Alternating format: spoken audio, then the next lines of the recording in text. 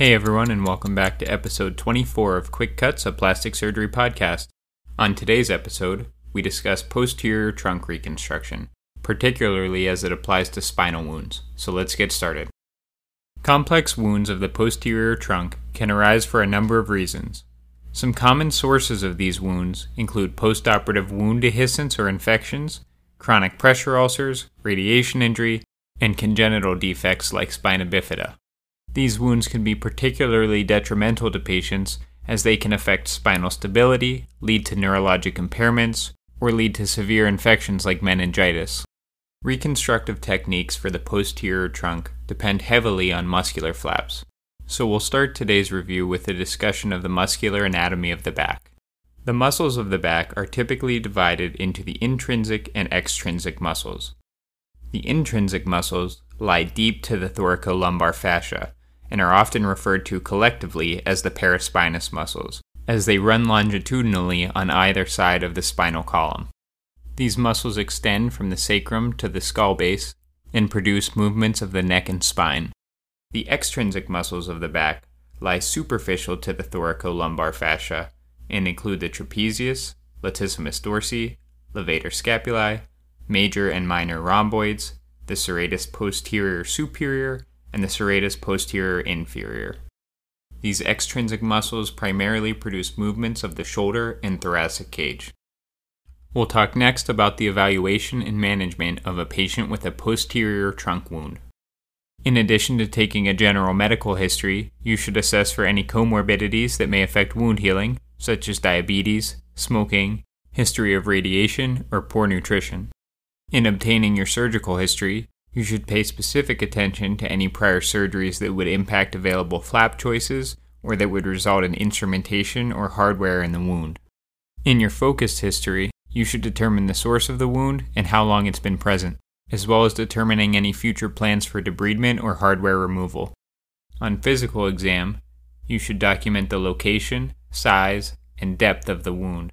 You should evaluate the wound for the presence of any non-viable tissue that will require further debridement, as well as any exposed vertebrae, meninges, or hardware within the wound. The patient should again be assessed for any scars or evidence of prior surgery that would impact reconstructive options. Once a wound is deemed appropriate for reconstruction, the goals of surgery should include elimination of dead space and providing durable soft tissue coverage.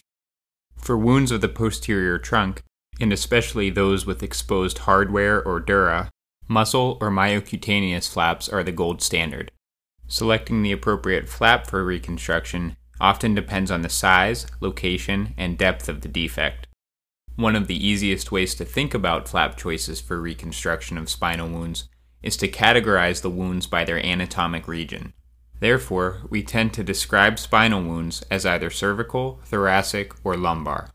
For cervical wounds, workhorse flap choices include the paraspinous musculature, trapezius muscle, and latissimus dorsi. For thoracic wounds, workhorse flap choices include the paraspinous musculature, latissimus dorsi, and trapezius muscle for upper thoracic defects. Finally, for lumbar wounds, common flap choices include the paraspinous, latissimus dorsi, and gluteus maximus muscles.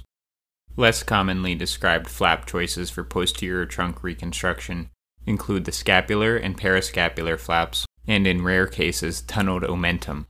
Using these pedicled flaps, either alone or in combination, is often sufficient to reconstruct most spinal wounds.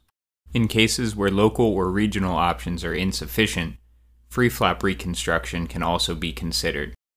In regards to complications, seroma is one of the most common complications with spinal wound reconstruction, likely secondary to the large amount of dead space that's often present. For this reason, closed suction drains are often placed during surgery and will commonly remain in place for weeks postoperatively until output is very minimal. Additional complications may include, but are not limited to, infection, CSF leak, hematoma, and reconstructive failure. And that ends our discussion on posterior trunk reconstruction. I hope everyone's continuing to enjoy the podcast. Feel free to subscribe so you don't miss new episodes. You can find my entire audio library, along with other great online resources, at theplasticsfella.com. For questions, suggestions, or feedback about the podcast, you can reach me at jakemarksmd@gmail.com. Otherwise, you can find me on Instagram or Twitter at jakemarksmd. Thanks for listening. See you next time.